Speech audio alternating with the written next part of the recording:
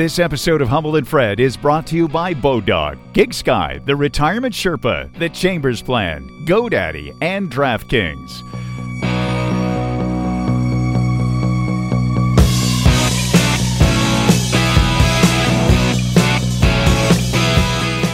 Hello, I'm Toronto Mike, producer of Humble and Fred.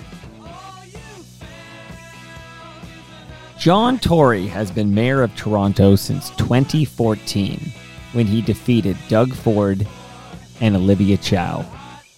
He's running again, so don't expect him to be going anywhere anytime soon. Before running for mayor, John Tory could be heard on 1010, and that's where he became friendly with Humble and Fred. Here he is, in January 2012.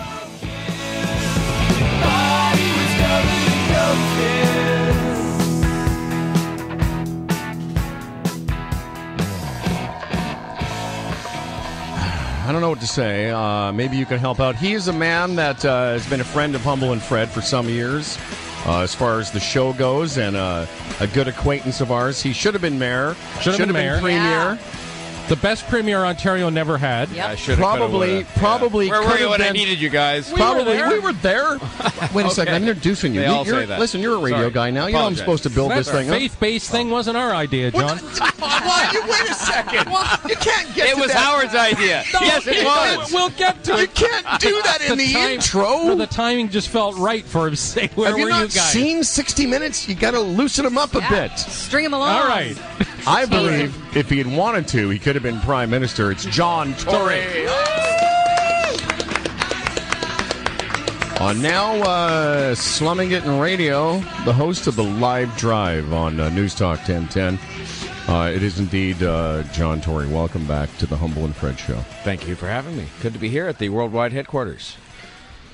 Were any trouble getting here? None whatsoever. See, I couldn't see you being confused between 30th Street and 13th Street. It's been a big issue with people finding their way here, but no, you're way above that. I didn't have a problem with that. Mm-hmm. So let's begin, our favorite subject, us. Well, I wanted to ask about Fred having his nuts candied over the holidays. Oh, you've heard the program. How'd that go? Very good. Yeah? See, Tory would have done his homework. Would you like a sample? No, thank you. Because there's some here. There's actually some here. Your candied nuts? Yes. No, I know. And you know okay. what, Johnny, Thanks. I drizzled chocolate on them and a little cayenne pepper. And a little sea salt. Oh, he does his homework. Doesn't he? Not even surprised. No. What about what is your thoughts on humbleandfredradio.com? You heard the impressive lineup of sponsors. You, of all people, understand entrepreneurs and business. Former CEO of is it Roger's? How do you pronounce that? Rogers. Rogers. Yes. Funny man. And he thinks he's funny. Well, yes, he does. You guys, you are all funny, and that's why this will work.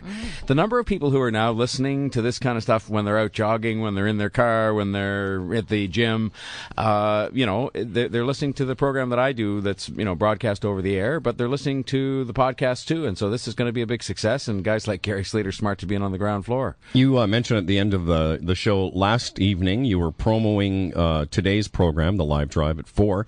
But I thought it was interesting that as a part of now the radio lexicon, you said, by the way, the interview we did with so-and-so is now up as a podcast because because a lot of people don't have a chance to listen to every minute of your show. So if you want to hear something that John Tory did during the show, literally by the time the show's over, you had it up there available to people on demand. And it's the way it's going to be going forward. I mean, why would radio be any different than television? That's why there's such a premium now on live sports and live news, and why you see companies like Rogers and Bell going out and buying the Leafs, because live sports is where it's at. People will watch live sports live. But everything else they watch, whether it's sitcoms, dramas, and so on, they can PVR it, they can look at it on demand, and radio's going to be the same way. Music, you do that with your iPod anyway, already. But in terms of the rest of radio, the content, is what you guys do called spoken word, or I don't know what you call it. We don't know what we call it. Yeah, that's what. It's a lost art. I thought that was a bit too formal to describe what they do. Well, yeah. Kelly, how would you describe what I would describe this as a talk radio show. Oh, you would? Yeah. Really? Talk radio, entertaining talk radio show. Yeah, I would. I don't think it's any different from. I mean, it leans towards the humorous side more than the a little more discussion bit. of poo-poo than I would have expected. Sure, but it's still talk radio. What? What are you talking about? I like how he says poo-poo. He's so proper. Well, I mean, I only because I heard you guys saying you weren't going to talk about poo-poo anymore, and candied nuts, yeah. Candied. Speaking of radio, your transition into the business really amazes me. Mm-hmm. How free and easy it came. I've often said, free, easy. Well, let's talk about words normally associated with me. Yeah, wait. We'll bring the free thing up in a second. Okay, yeah. A feel. Yes, you feel free. The show, you're very comfortable. Let's put it that way. You didn't listen to the first two shows, obviously. Well, it took a while. Yeah, okay, thanks. Yeah. Why, they were you were bad? just leaving, weren't you? Wait a second. No, but I did. Do you not recall? I was nervous. A while later, I said to you, we were having a conversation when I still had a job in that building, and I said to you about 6 months later, I said, I heard your first couple of shows, and you did what anyone would have expected, which is, find your way. But I had said to you that day that I said, I just love where you've taken it, and what Fred said, how easy it's come to you. But it doesn't, like anything else, there's a first day in everything. I'll say this. I mean, I've been lucky enough to have literally 4 or 5 very different careers. I've been a lawyer, a politician, a business executive, a broadcaster, and I was scared to death when I started every one of them because I had never done it before. And as I was when I started out being a broadcaster, I'm not afraid to admit that because I speak a lot in colleges and say, don't be worried about being scared because otherwise you'll never try anything different. So I was scared to death, and as a result, I was sort of sitting there probably like a robot, probably sounded like a robot, probably people listening to the radio said, oh my God, tune this guy out. But now I'm more relaxed doing it, and so, it takes a while, like everything else. Let me reset that then. Give yourself a break on 2 days. There's lots of people who have been in this business 2 years. I didn't say 2 days. Well, Howard said... He said 6 months. Oh, 6 months? He's probably being kind. Oh, I thought I heard a couple of days. No, there. I'm saying I heard the first couple of days. Oh, the first couple. My point is 6 months later when we had the conversation. Okay, but the thing is, from my perspective, I heard you long before 6 months was up, and I was just amazed at how good and comfortable you sounded, and how you just carried the show. Because, again, you weren't a trained broadcaster, and just to take to it that easy just impressed me. Well, I had a lot of good coaching. Am I allowed to give you a compliment? Thank you. I appreciate it. I had a good coaching, and you listen, and that's what I tell when I speak in these groups about changing careers and being scared. I say if you listen to people who know how they're doing it. It's funny because they told me at the beginning, I said, well, who should I listen to figure out how you want me to sound? And they told me to listen to this guy in New York, Mark Levin. Mm-hmm. And I tuned him in, and he was kind of a very crazy right-wing guy that was ranting and raving all the time, and I came back and I said, well, I just can't do that. First of all, I'm not right-wing, and secondly, I'm not crazy. I mean, Mark Levin's a smart guy. He's a lawyer, I think, and so on. Yeah. But he rants and raves a lot. And they said, well, fine, just be yourself. And I said, okay, well, that's pretty easy to do. And, so I did it. But I was nervous, and I was Mark listening. Levin, I don't hear it. But anyway. Let me just step in and say, we often say this about morning guys, people that have done morning radio. They're no stupid. The ones that are successful, they're no stupid ones, us aside. What's going on? Oh, hi, Pete. Hi. John Torrey's here. Mr. Torrey? That's Pete. He's one of our producers. That's John Torrey. Pretty impressed. I even brought Pete a green tea here because I was told he drank green tea. Nice. You did your research. I got the order, but then I was told, Kelly, you didn't drink coffee at all, and I see you sitting here drinking coffee. Who said I didn't drink Well, coffee? Jason did, actually. He sold you out and said... he said we don't buy Kelly coffee. I'm sorry. It's true. Because when you said actually, you're not... she was the only one I really wanted to bring in coffee for, funny. so yeah, it's true. She's not normally included in the order. By the way, we have a presentation for you at the end of this program. Oh, you do? Yes, we do. You know how John said he's not free or easy? I'm both, I think, in regards to this show. Free, and, I'm easy. I don't even expect the coffee. So, John... Yes? What I was going to say is about broadcasters. There are, maybe us aside, there are no stupid people that have been successful doing any kind of radio.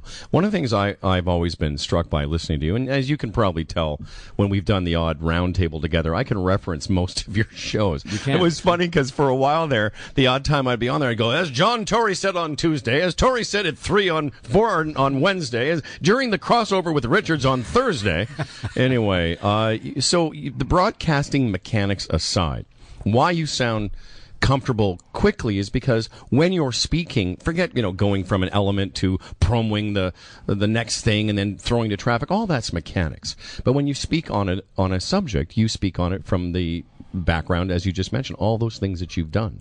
So when it's a political story, you speak as the guy that was the former leader of the opposition. So that's why I think it's so engaging to listen to, because most of these talk radio guys, they all blow hard, but they don't really have a whole lot of background. It really does help, though. I mean, and I even now, forgetting about the different jobs you have, I go out and do things like I went to Attawapiskat, for example, so I could talk about it, having seen it, as opposed to just talking about it.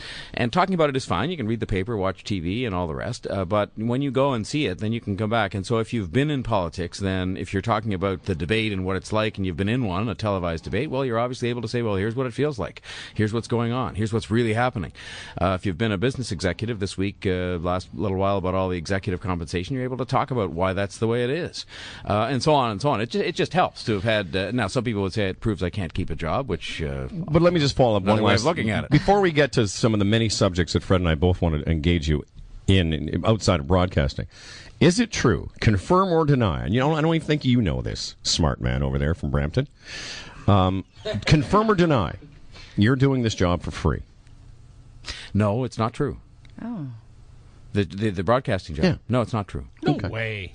No, here's what I heard. Why would you do that? I heard a rumor that you hadn't really even wanted any compensation, or if you did, it was going to go to something other than you. Is that a fair question? No, is that my putting you on the spot? A little bit. And okay. No, that part is not true. I will say, when I was in politics, I worked for half the time I was there for nothing, partly because I didn't have a seat in the legislature for part of the time, and I also gave away an amount equal to my salary as a politician to charity, because I just felt that, in the circumstances, it's public service. Okay. But no, in radio I'm getting paid, and I hope I'm getting paid fairly, because again, I think what you do is you devalue yourself if you do it for free in the context of a commercial business. I gotta go. And I gotta go. See ya. Okay, Kel. Kelly, I did say one of my career. Hey, Kel. You know what? We've been waiting for this moment for 52 shows. Yeah. Hey, we're not getting paid. I know. Jesus. Well, we're going to. What she's doing is just a free sample, because if you like it and it works, and I can tell you, having listened to some of the podcasts myself, she adds a lot to the program, and so therefore she should be cut in immediately. Christ. John, your envelope is in your car. But you could pay her in shares. Really? Yep. I'd rather take the cash. Actually, you know what? That's not a bad idea. No, By if you the way, believe in the business, take the shares. it is. We actually just became an official corporation. Did you? I think last week we got the papers where Yes. all that stuff. We're HumbleandFredRadio.com. Okay, now I'm going to put you on the spot. Who's Yeah. the CEO? Oh, wow. I think we know. Someone had to be secretary, and someone had to be. Yeah, you know what? Mama is the I kid secretary. my wife's company. My wife Barb, she has a company, and she and she says she's the president and I'm the secretary. And I said, yeah, I know there are very few companies that have the secretary and chief executive officer, which is not true. She's the president and CEO, but secretary and chief executive. Well, that's why. You know what? I'm happy with it too, because I get to look. I get to look after the money. Basically, That's right. Exactly. It's very important. I get Probably to make, why. I get to make the because speeches to the all board of his directors. all his habits. This company would crash. all my habits. Okay, so I didn't mean to put you on the No, spot. that's okay. I had heard that rumor that Tory was. No, there's a doing long this. story that goes with that, which I won't tell All right, and won't fine. bore you with. But so it was not a totally off base question. All but, right. I don't even know where to begin with John, because I did work for a year without getting paid. Okay, But so then it I was- eventually so got it wasn't paid. completely. No, but I eventually got paid. All right, Yeah. good. See, there you go. I don't know where to begin, because you're such an interesting guy, and I don't want this to Would you become phone too. my wife and tell her that? Yeah, well, no, she and thinks again, I'm interested. We don't want this to become too political, but you have been trained in radio now, so maybe we can ask lots of questions and you can give the condensed answers. But you mentioned Attawapiskat, John, Yes. and going there. Yes. The first thing I thought about when I heard you talking about that show, and I was very impressed. Where's all the casino money that the Indians or the native people are getting? What about all the cigarettes and the cheap gas that they sell and get to scoop? How come that community isn't helping itself that way? The issue what about that? isn't a lack of money, Fred. You saw in Attawapiskat they got $90 million from the federal government. Okay. Leave alone that they get money from the casino. Now their share of the casino money in Attawapiskat is quite small. It's like $300,000. Rama near the casino gets a lot more.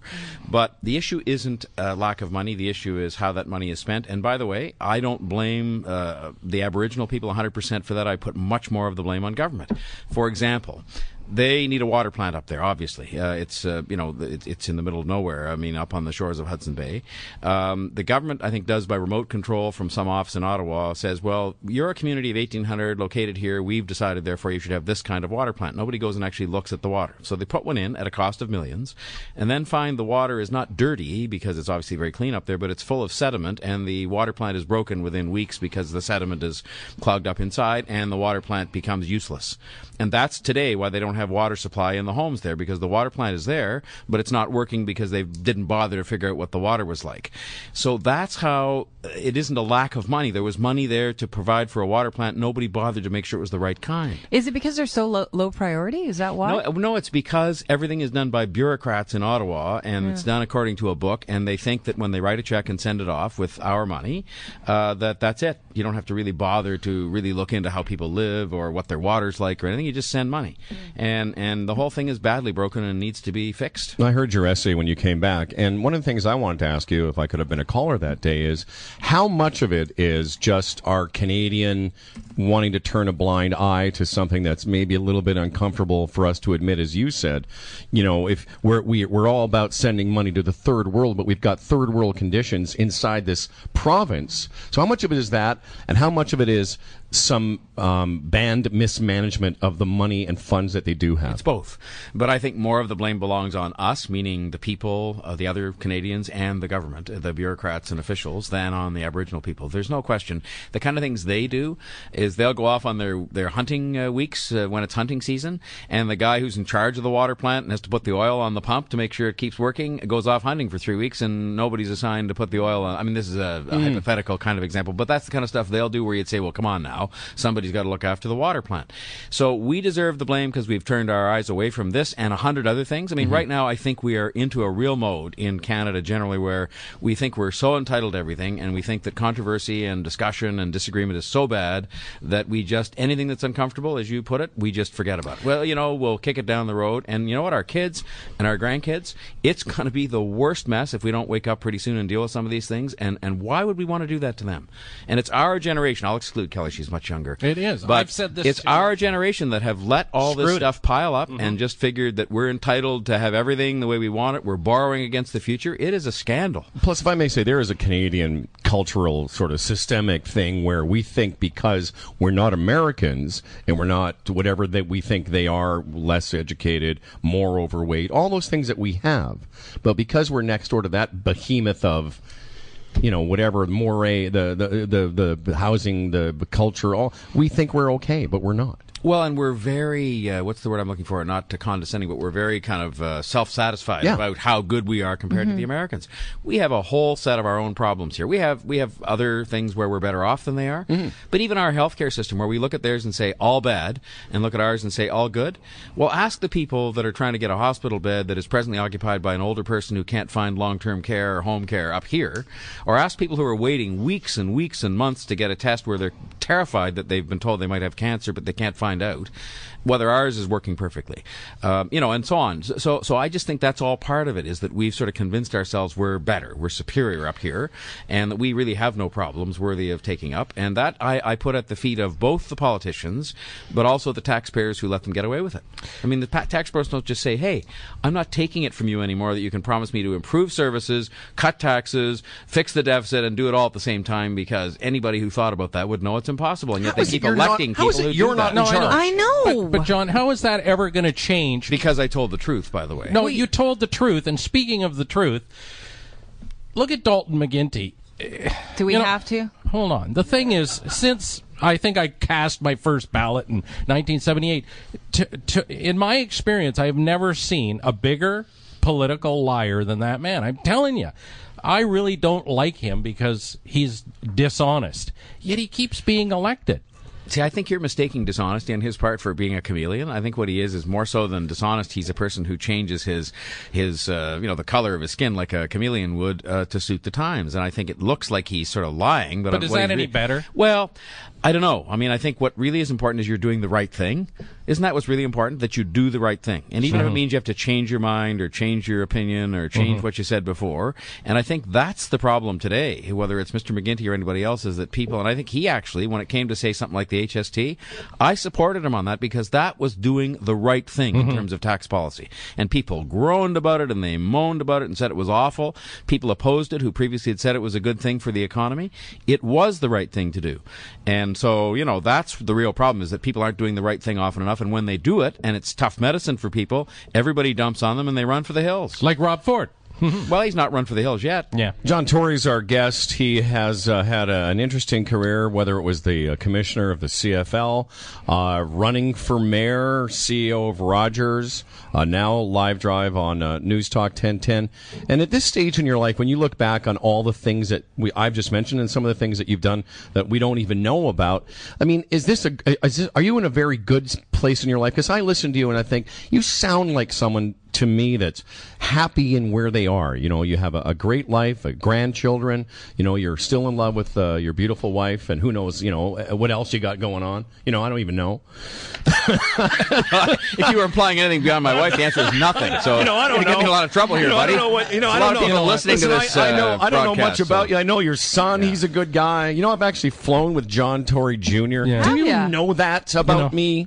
You know, Howard, he sort of drives in a different lane than you and I, John. You know that. Yeah, well, yeah, let's not get into it, though. It'd be unfair. No, you have the candied nuts. Yeah, exactly.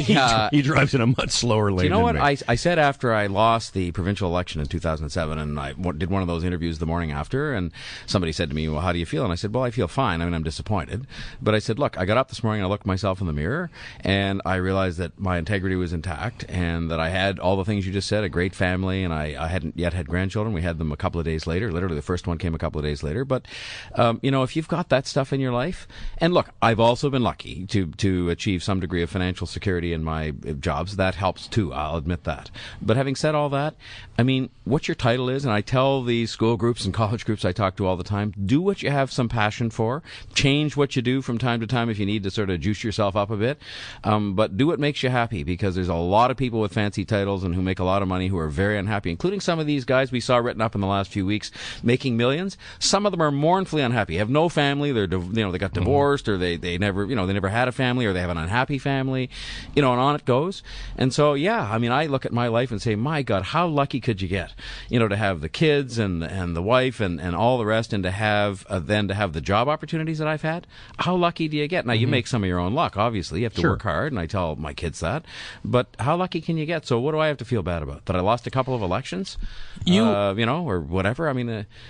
We'll get to that in a second, but to Howard's point about the different things you've done, and you were talking about all the different jobs you've had, you're in a pretty good position, though, because you never have to fear for losing a job, because you know there will be another one there. You probably have lots of job offers on a continuous basis.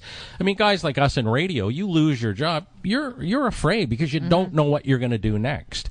But you're in a position that if you leave radio, I'm sure within weeks, days, seconds, you'd be running a company. I'm somewhere. lucky enough to have that opportunity, but I would say to you that you know, I know you've been through it, both of you have. Yes. But at the end of the day, I think your attitude is also pessimistic about yourselves, because you've got to believe in yourself and say, well, if the talent that brought you to where you are in terms of this and all the other things you've done before is there, which it clearly is, then you don't have to confine yourself to saying, well, fine, I'm going to get another job in radio. And I know it's easier said than done, but I think if you have the will and you have the passion to say, fine, then look what you've created here. Something that's brand new, it's entrepreneurial, it's going to work, I'm convinced. You have people who are smart people that are betting on you, and they're not stupid. They're not rich and successful because they make stupid bets. So I just say that, you know, everybody should have that confidence in themselves about something that they do. Everybody's got a skill and a talent. Everybody. You know, without exception. And so I just look at it that way and say, fine. And I joke on the air about saying I've never really been fired except by the voters. And I say to our boss over there at 1010, Mike Ben Dixon, well, if he fires me, then, you know, maybe I'll have that experience and go do something else. Well, you know, I couldn't agree with you more. And Fred and I often, in fact, we had a discussion this morning before the show started about the amount of self-deprecation that we do now versus when we were on the radio. And I think we do a lot less of it now because for a couple of reasons. We're a little older, we're a little more confident. We actually think we're pretty good. We're betting on ourselves. The problem with a lot of people in radio is that's kind of all they see themselves doing, where we sort of said, well, listen, if we're not going to get offered a job, or we're not going to take some of the jobs that were offered us, and there were some, how can we be in charge of ourselves? How can we build a group of people? And so we went about doing that. And we think this is going to work to the point where we may be offered a radio job someday and not want to take it, because it's intoxicating being in charge of your own shit. No, what did I say to you one day in the hallway? We were talking about this, and I said, no, the next thing you should be looking at doing is if you want to put this program and this kind of stuff back on the airwaves, as it were, as opposed to the internet alone, buy a radio station. You've got you got guys that would bet on you. I know. You guys that would bet on you, including me. You might think that's silly. Fine, we'll be investors. Him. I said that, including me, and you've got Gary Slade and a host of others. And then you are still the master of your own destiny. You choose to be on the air when you want to be on the air. That's all part of the fun, but you also have the thrill and the experience of being an owner and building a business. So that's why I say I just don't get yourself down. It's why I didn't get myself down after I lost elections. I would have rather won, obviously. But at the end of the day, you just say, fine then, that chapter closes, the next one opens, and you don't even know what it is most of the time.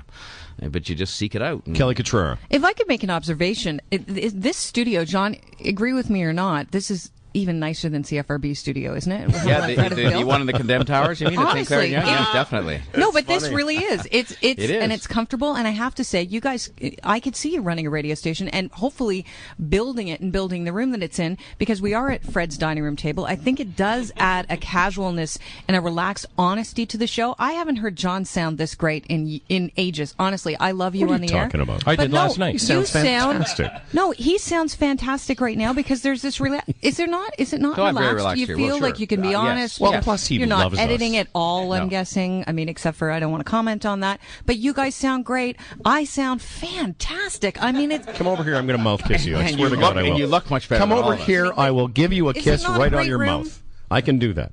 I've kind of what? Sorry, sir. What? It's a good room. No, Stop. You have been looking at me like that. Well, no, but I just years. reminded me when you said that I saw Amanda on the website doing a little promo. Lady friend. just lovely. Yeah, can we talk about that for a minute? Sure, absolutely. What do you want to know? Go ahead. No, I'm tired of it. What do you want to know? You wouldn't Nothing. be. You wouldn't be the only. Yes, you do. Yes, look at he's grinning like a Yes, cat. you do. You wouldn't be the only guy your age that wants to know. I'm happy to field any questions. What have you always wanted to know? Nothing. Yes. Okay, let me ask you something, It's John. better than you can imagine. You have a daughter? I do. How old is she? She's 27 and she's a doctor, and I'm very proud of her. Okay. Wow, Howard. What you can happens move if up. Doctor. what happens if she walks in with a 52-year-old boyfriend? 51. 51-year-old boyfriend. If she loves him and she can figure the whole age thing, if that's an issue, out for herself, then that's up to her. You know, one of the things I learned. That was my answer. You guys have kids. I mean, Yeah. the last thing you ever do is comment on your kids and who they Right. choose to hook up with, older, younger, fat, thin, gay, straight, whatever. You just let live. They're the ones that are choosing their partner, not me. And I figure if that very articulate, very attractive woman that I saw on the website wants to hook up with Howard, I can't say I understand it. But if you want me to say, do I accept it as being her choice, I'd say no problem. Great answer. Same thing. I don't understand And it what have either. I said time and time again? Smart people have no trouble with it. I'm telling Yes. you. No, The of only course. people that have ever had any trouble with it are people that have never met her or I, or just conceptually think it's disgusting. But smart people do. That's the answer to everything. Listen, if I showed up here and Phil was my boyfriend and we were happy, I would be very happy with you, Phil, because you're delicious.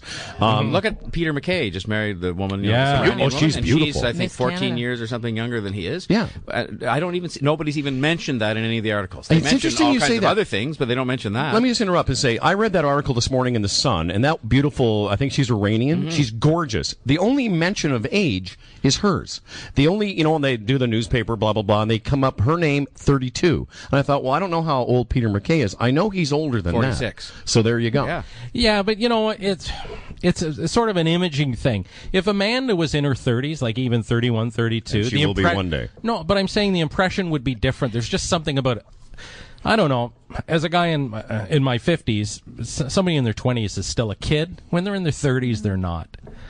That's just the way I look at it. And that's why I think the Peter McKay thing, he's been cut a little slack that way, because I think they're a little closer in age. But back to my point about you having met her, because she was in here yesterday. I mean, you can see that she's not your typical, or what you would think is a typical 27-year-old person. She's very grown up. She works in the financial world. Right now she's making more money than Daddy. Yeah, she works for TD Wealth Management. She's very grown up, so you see. Very grown up. There's an explanation for all of this. I mean, I'm immature. She's very make mature. up for their own. Never mind. Anyway, yeah. I just happened to see her on the website there, and I thought, she's a very nice person. Well done. Thank you. Yeah, and for her. Yeah. By the way, I mean that too. So let's go back to a couple things I want to get out of the way here. I did hear you also saying on the same one of the podcasts that you weighed, I think, 200. By the way, I started at 215 pounds. Yeah, you look good. And I went to Harvey Brooker. That's where I went, and he said to me, the question he asked, by the way, I don't know what the answer to this question is, was how much did you weigh on the day you got married, which was him just picking a milestone back a number of years ago, in my case 34 years, and I told him 173, and he said, well, is there any reason you should weigh more than that today? And I said, guess not, because I was the same size, and I'm about the same size as you. I'm 6 feet tall.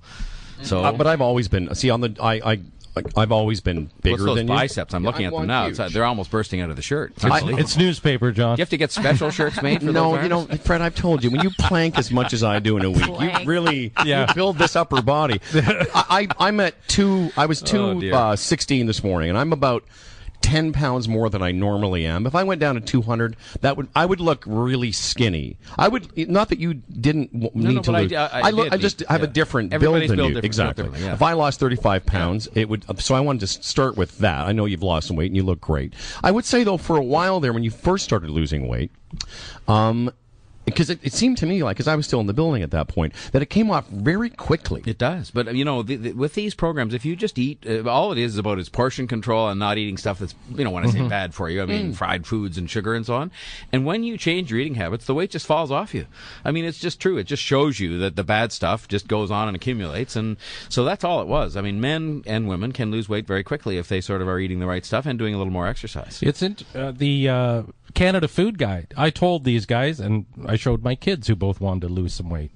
I followed the Canada Food Guide back in April to the letter. Yeah. And it was amazing. I lost like 9 pounds in 3 weeks. Yep. Wow. Just following the basic food guide. So you're right. It's all about portions and what you're eating. And I think we had talked in the hall that day. You cut out some of that fried food and pizza and those things. I've heard you talk about it on the show.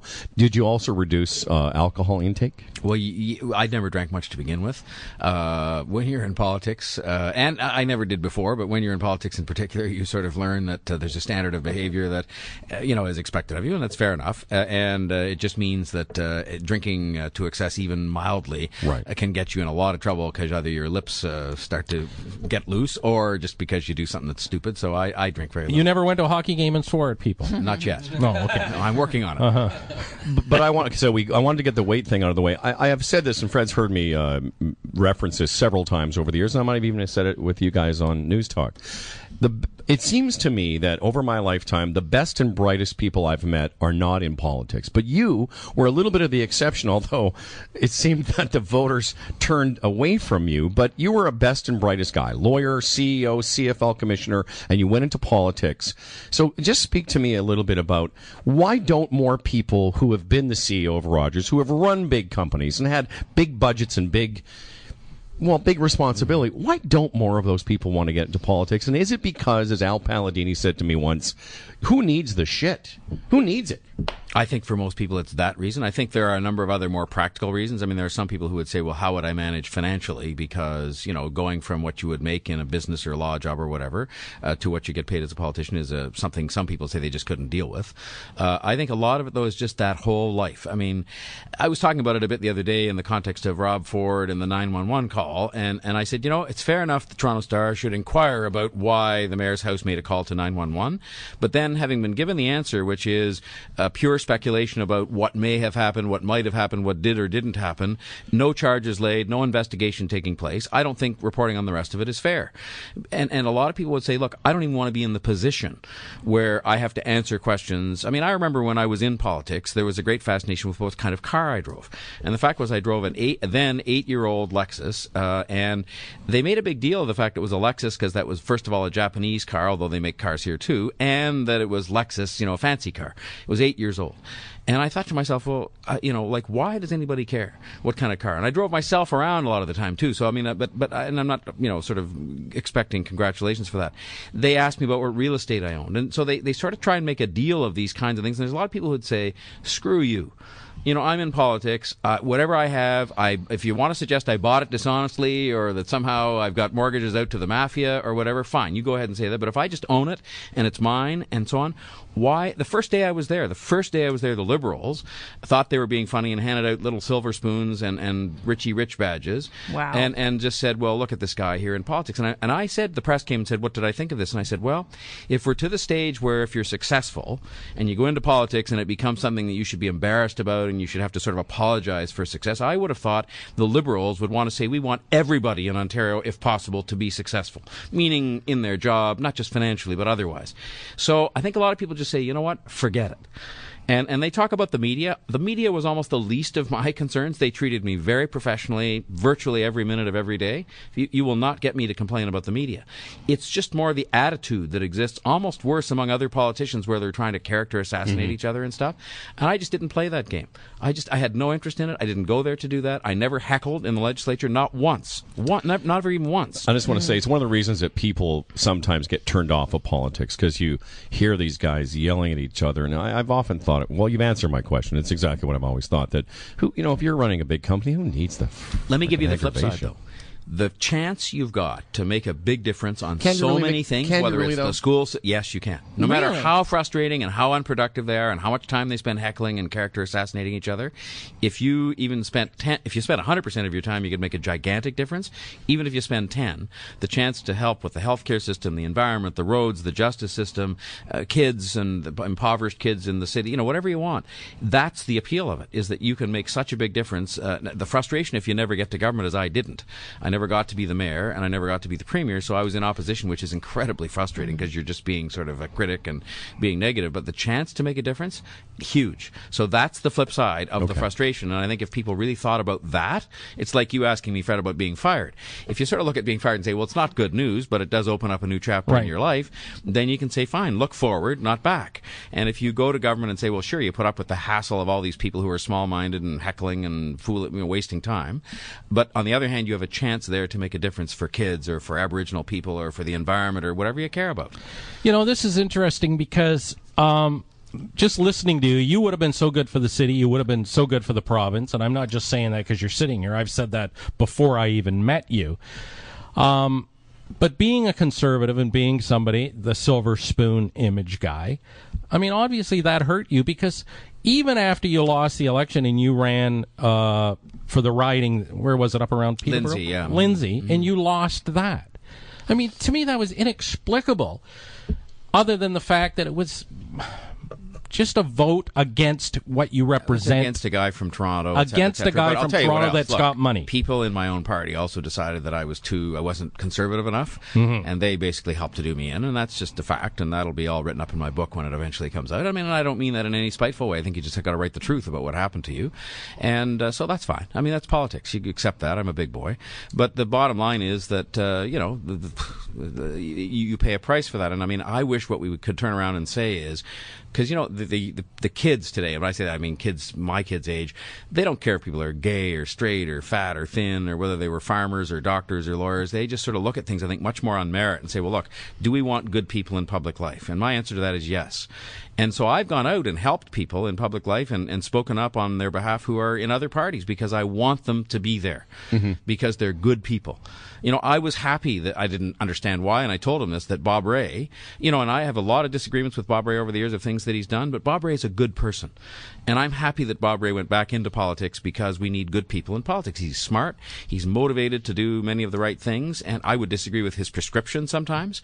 And I could name you 100 people like that are in the other parties, and I'm happy they're there. And so you sort of get over the fact that, that things end the way they do or that people do stupid things in politics, but it's just the way it is. So I think John Tory is a perfect example, and Bob Rae and some other people in different parties are a great example of people that went into it, for altruistic with motivation, because they could all have made money doing something else. There's just a certain sliver of politics where it's that sort of intoxicating power, being in charge kind of thing, and they're career politicians that have stayed in there so long that I think they kind of lost touch with how all the real world How works. could you stay in touch when you're in jobs like that? You can't, and it's why nobody should make it a career. You should make it something that you do as a period of public service for a while. It's why I didn't used to believe in term limits, and I'm now increasingly believing for lots of jobs, including boards of directors of corporations and so on. You should say, okay, do 9 years, 12 years, some period of time that's in that range, because you need to have long enough to make a difference and short enough not to become stale and apologizing for your own mistakes. We need and then out. Well, Freddie, most volunteer boards, and it's funny, of all the people that have tried to hire John Tory in the last 10 years, I was one of them in the spring. I was on the board of a children's theater, young people's theater, and they started saying, because I was president, they said, who might make another great president? And then your name came up, and all I said to John is, I know you don't have time, but maybe you could help us find someone to do that. And we have board limits. Whether you're on the AGO board or on YPT, you're in there for 2-3 year periods for a reason. Right. So that in 3 to 6 years, fresh people come in. Why would we not have our government treated the same way? And for that matter, corporate boards where they make very important decisions that affect our lives. And when people say they get too close and they all then start to scratch each other's back in terms of these comp packages, compensation, for example, I think there's probably an element of truth to that. It's not as much as they say, but I think if you're gone in 9 years, then I guess you're gone. Or 12. But I think increasingly we'll see that happen because people are realizing it. The other thing, it's good for the people involved.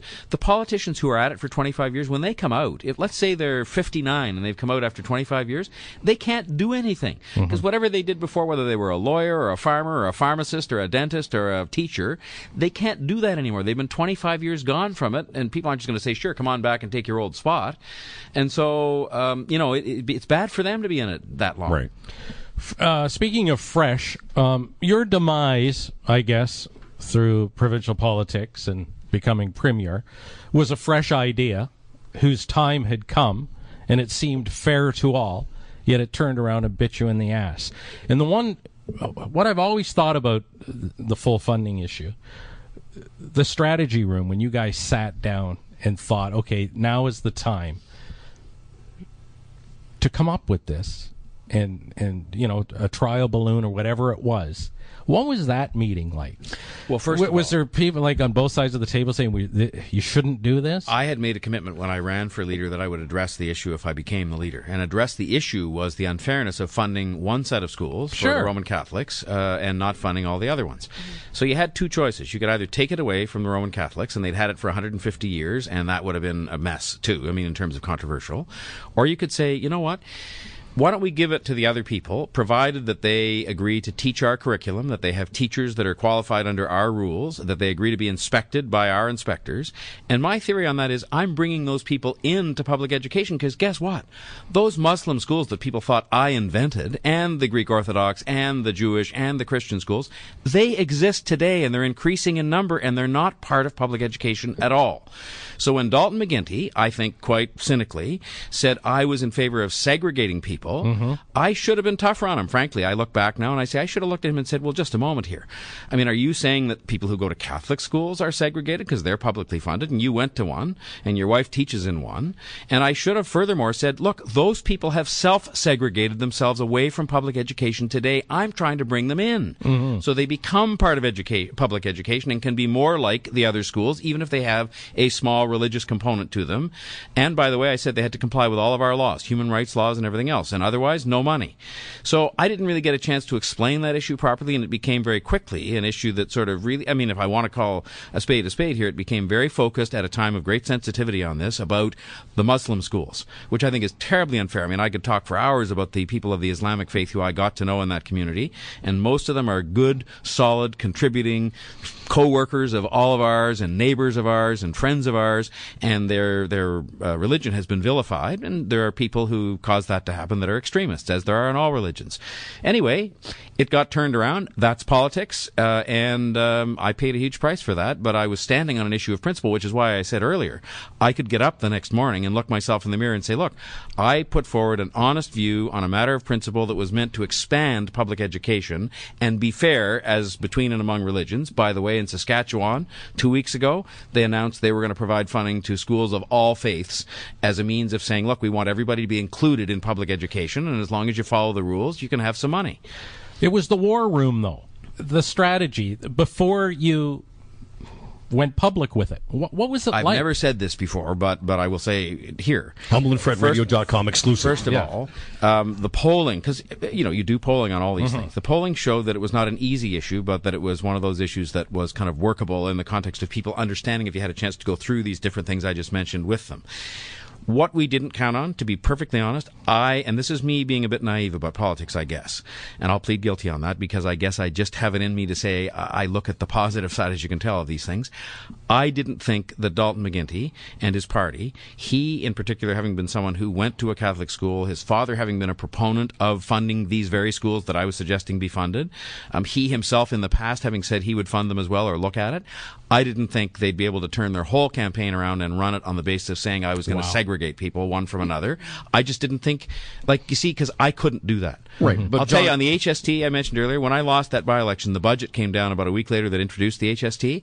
I'm telling you, had I got elected to my seat and still been there as the opposition leader, I wouldn't have been able to oppose the HST because even though people would have said to me, oppose it because it's going to be unpopular, I would have said it's the right thing to do. Yeah, but John, if I may, so I'm just not you're capable. not your typical politician, which is why I'm sitting here today not elected. in the Toba ghetto. So what does that tell you? No, but John, I mean, so many things you said are so counter to what most politicians are all about, which is getting, if people, and it makes me so mad, if people don't understand, and I've said this with you before, that politicians are doing and saying and reacting and acting based on the fundamental raison d'etre, which is getting elected, as opposed to doing what's right. Doing the right, because if they were in there doing what's right, then there would be times when there'd be partisan and not partisan. But a lot of the time, Dalton McGuinty, listen, Fred's comments about him being a liar aside, it was, for a political student, it was good politics for him. Of course. Because it ruined your campaign. Because no one got a chance to hear you articulate the issue. All they heard was John Tory, segregation, faith-based schools. Correct. And you know what else? Anything else? Another mistake I made when you want to talk about the war room, we had a big debate before the televised debate about how I would handle Dalton McGuinty in that debate. And again, I'm going to write this up one day when I get the time to do this. And we had two choices. One is I could just answer in substance, as I just tried to do with you, about why I was advocating this policy. Or the second is I could go after him and say, you, sir, are a complete hypocrite on this, et cetera, et cetera. We chose, altogether, to take route number one, which is to try the substantive explanation. So in the debate, when it came up, of course we knew it was going to, instead of turning to him and saying, you are a complete hypocrite on this, I don't know how you can stand there with a straight face and do this. I didn't do that because it's sort of not in me. I tried to say, well, look, here's what I'm trying to do with this. Here's why the policy is the way it is. That was a political mistake. Probably. Now, we made it together. It wasn't one I made by myself, but we made it together and decided it just wasn't probably me to be pointing at him and saying you're a hypocrite and, that sort of thing. But I probably should have done it because then I think people would have said, well, wait a minute now. He's made me think about that. It would have diluted it a little bit. Well, it would have maybe caused people to stop and think. Okay, but how about this question? You talk about partisan politics. If you'd have done everything exactly the same, but had run as a liberal, I bet you would have been elected. True. Because there's all sorts of people posed. The minute you gave all the bleeding hearts and all the anti-cons, as I call them, an excuse not to like you. As soon as that issue came and Dalton went the way, they just all rallied behind him. But I think liberals and NDP people, if you'd have come out with that, they would have loved it if you had been a liberal. Possibly. We'll never know. Well, we'll never know, but I think so. This book you're thinking of writing, is there maybe just a little, like a line, or Humble and Fred have always been, to me, the quintessential, even though the loud one is a bit nutty, and then there's the guy from Brampton, there'd be something in there. I'm willing to work it in. All right. I'm willing to work that's it in. John. John Tory has, I think it was weird how we met. One of the reasons we met John is because John's mayoral campaign office was at St. Clair and Yonge, right in It's a Royal Bank there. Yeah, the bank is there now. Oh, you brought coffee too there, Kunga.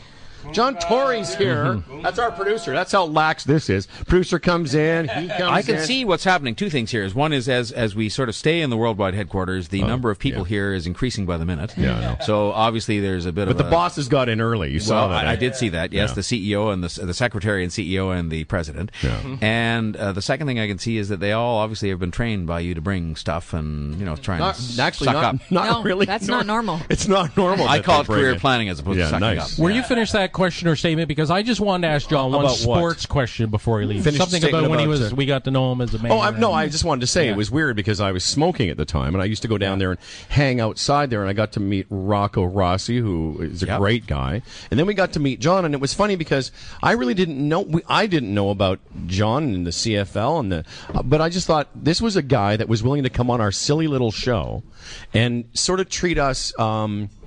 Take us seriously, and it always made me feel good that you somehow figured that we might be able to do now, just so you don't get too carried away. When I was doing my preparation to come and visit with you this morning, I did spend a few minutes on turdwords.com just on the theory that I should have something from off. Have you ever gone there? Because I heard. Well, no, but I heard you guys, talking about sort of poo-poo and pee-pee. Yeah, we talk poo-poo sometimes. So I thought, well, gosh, I guess if that's what we're doing over there, I better get ready. Listen, but now I see we've had a very substantive, thoughtful discussion this morning. Did you come up with any turd words? Yeah. Well, actually, the one I chose, of course, most of what I saw there, I couldn't possibly even repeat on this radio show, but I did see on there Canadian coffee table. I'm sorry? I don't know what that is. Canadian coffee table. Well, you do it from behind, and you use her back as the place where you put your beer and your bacon, so you can watch Hockey Night in Canada. Oh my God, John Tory! I can't even look at you now. Although I can't look away. Yeah. I don't know what's happening. Canadian coffee table. Before we finish up with John, you want to ask a sports story? And I think when you became commissioner of the Canadian Football League, I think a big part of you was you wanted to help this league that was struggling, right? I did. Yes. Is there any hope? I think it's time. I think it's fine. I mean, the bottom line at that time was in Toronto, even. Yeah. Okay.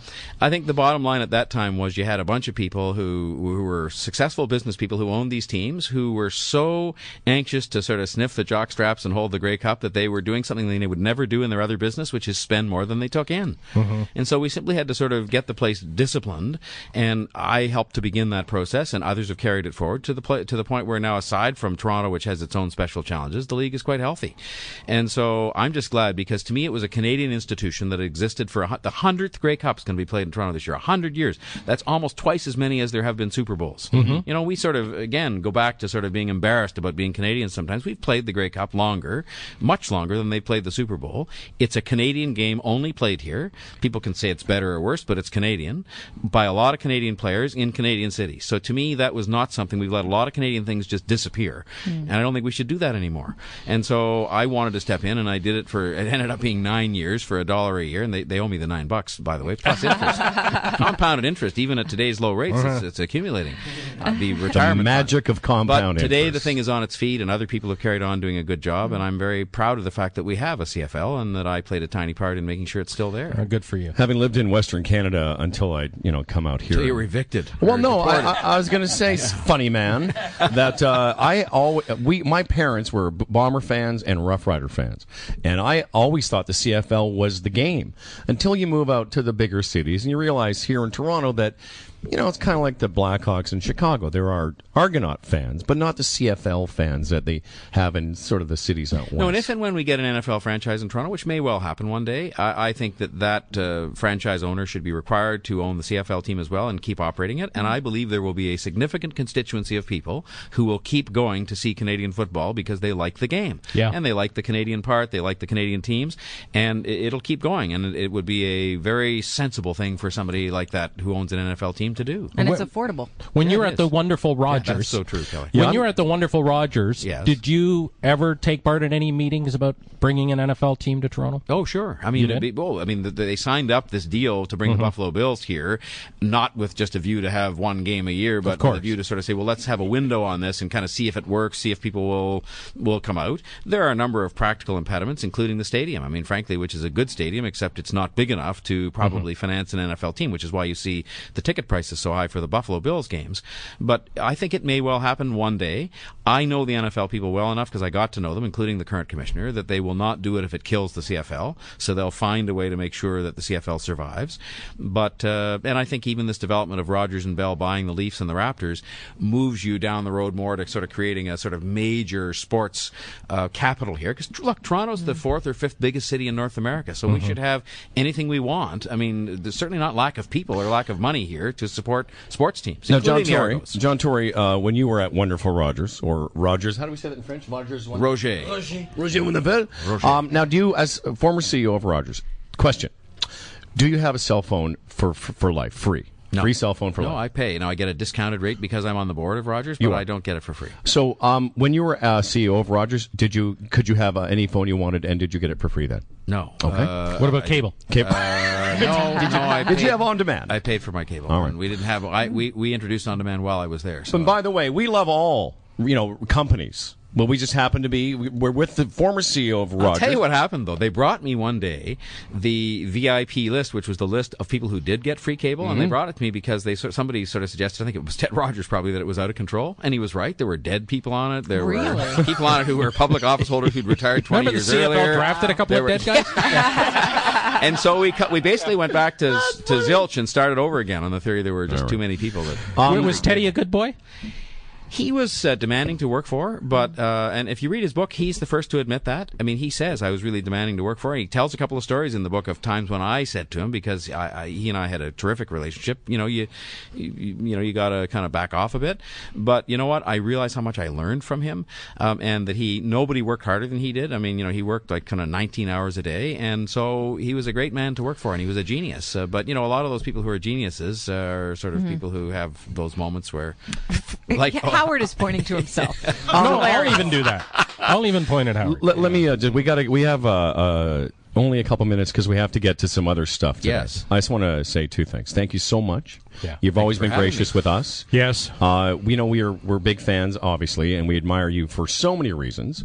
Will you, on the live drive with John Tory today between 4 and 7 on News Talk 1010, and I got a little nervous yesterday listening to the end of your show. I thought maybe John is going to drop a little, hey, I'm going to be on tomorrow on the most downloaded. I didn't know when it was going to be on. So most downloaded podcast in Etobicoke. Yeah. Well, no, I wouldn't say that. I'll say it is in the world. Well, in the world. Yeah. Wow. I'll say in the world. Well, you mentioned today sometime on the live drive. I will. Seriously? Yes. Because we're gonna listen. And I'll put it on my Facebook page. And we're going to monitor. I have 5,000 friends, and I have a fan page. So I will. Yes. How many do you have?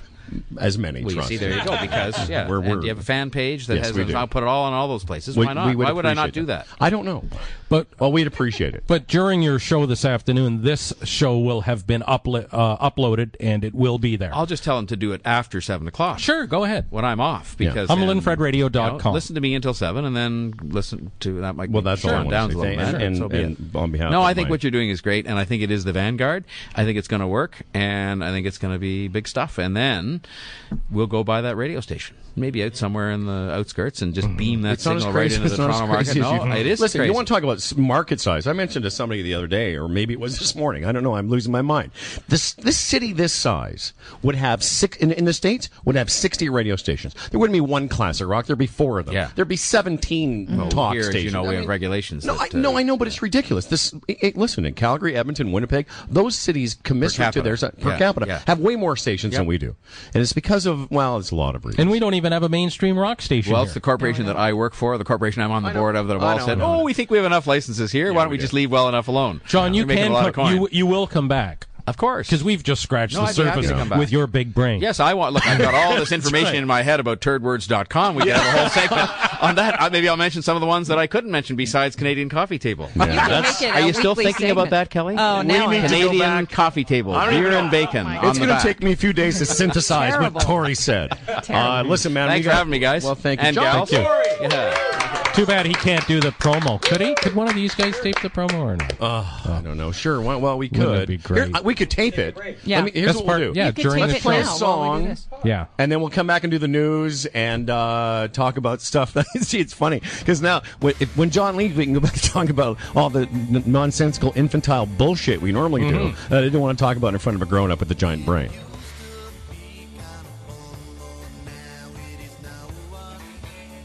I'm Toronto Mike. I produce Humble and Fred.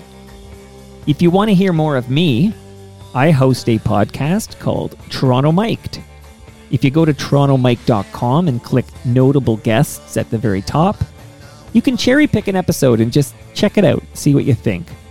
There are plenty of Humble and Fred episodes to choose from. Thanks for listening. Peace and love.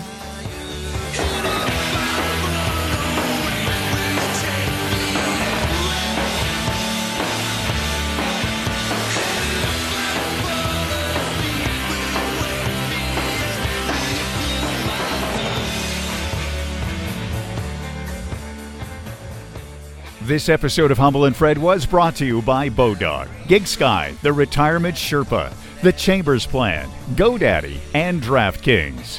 For Humble and Fred, I'm Dan Duran. And don't forget to help keep the show going by liking them. Liking them. Like and subscribe.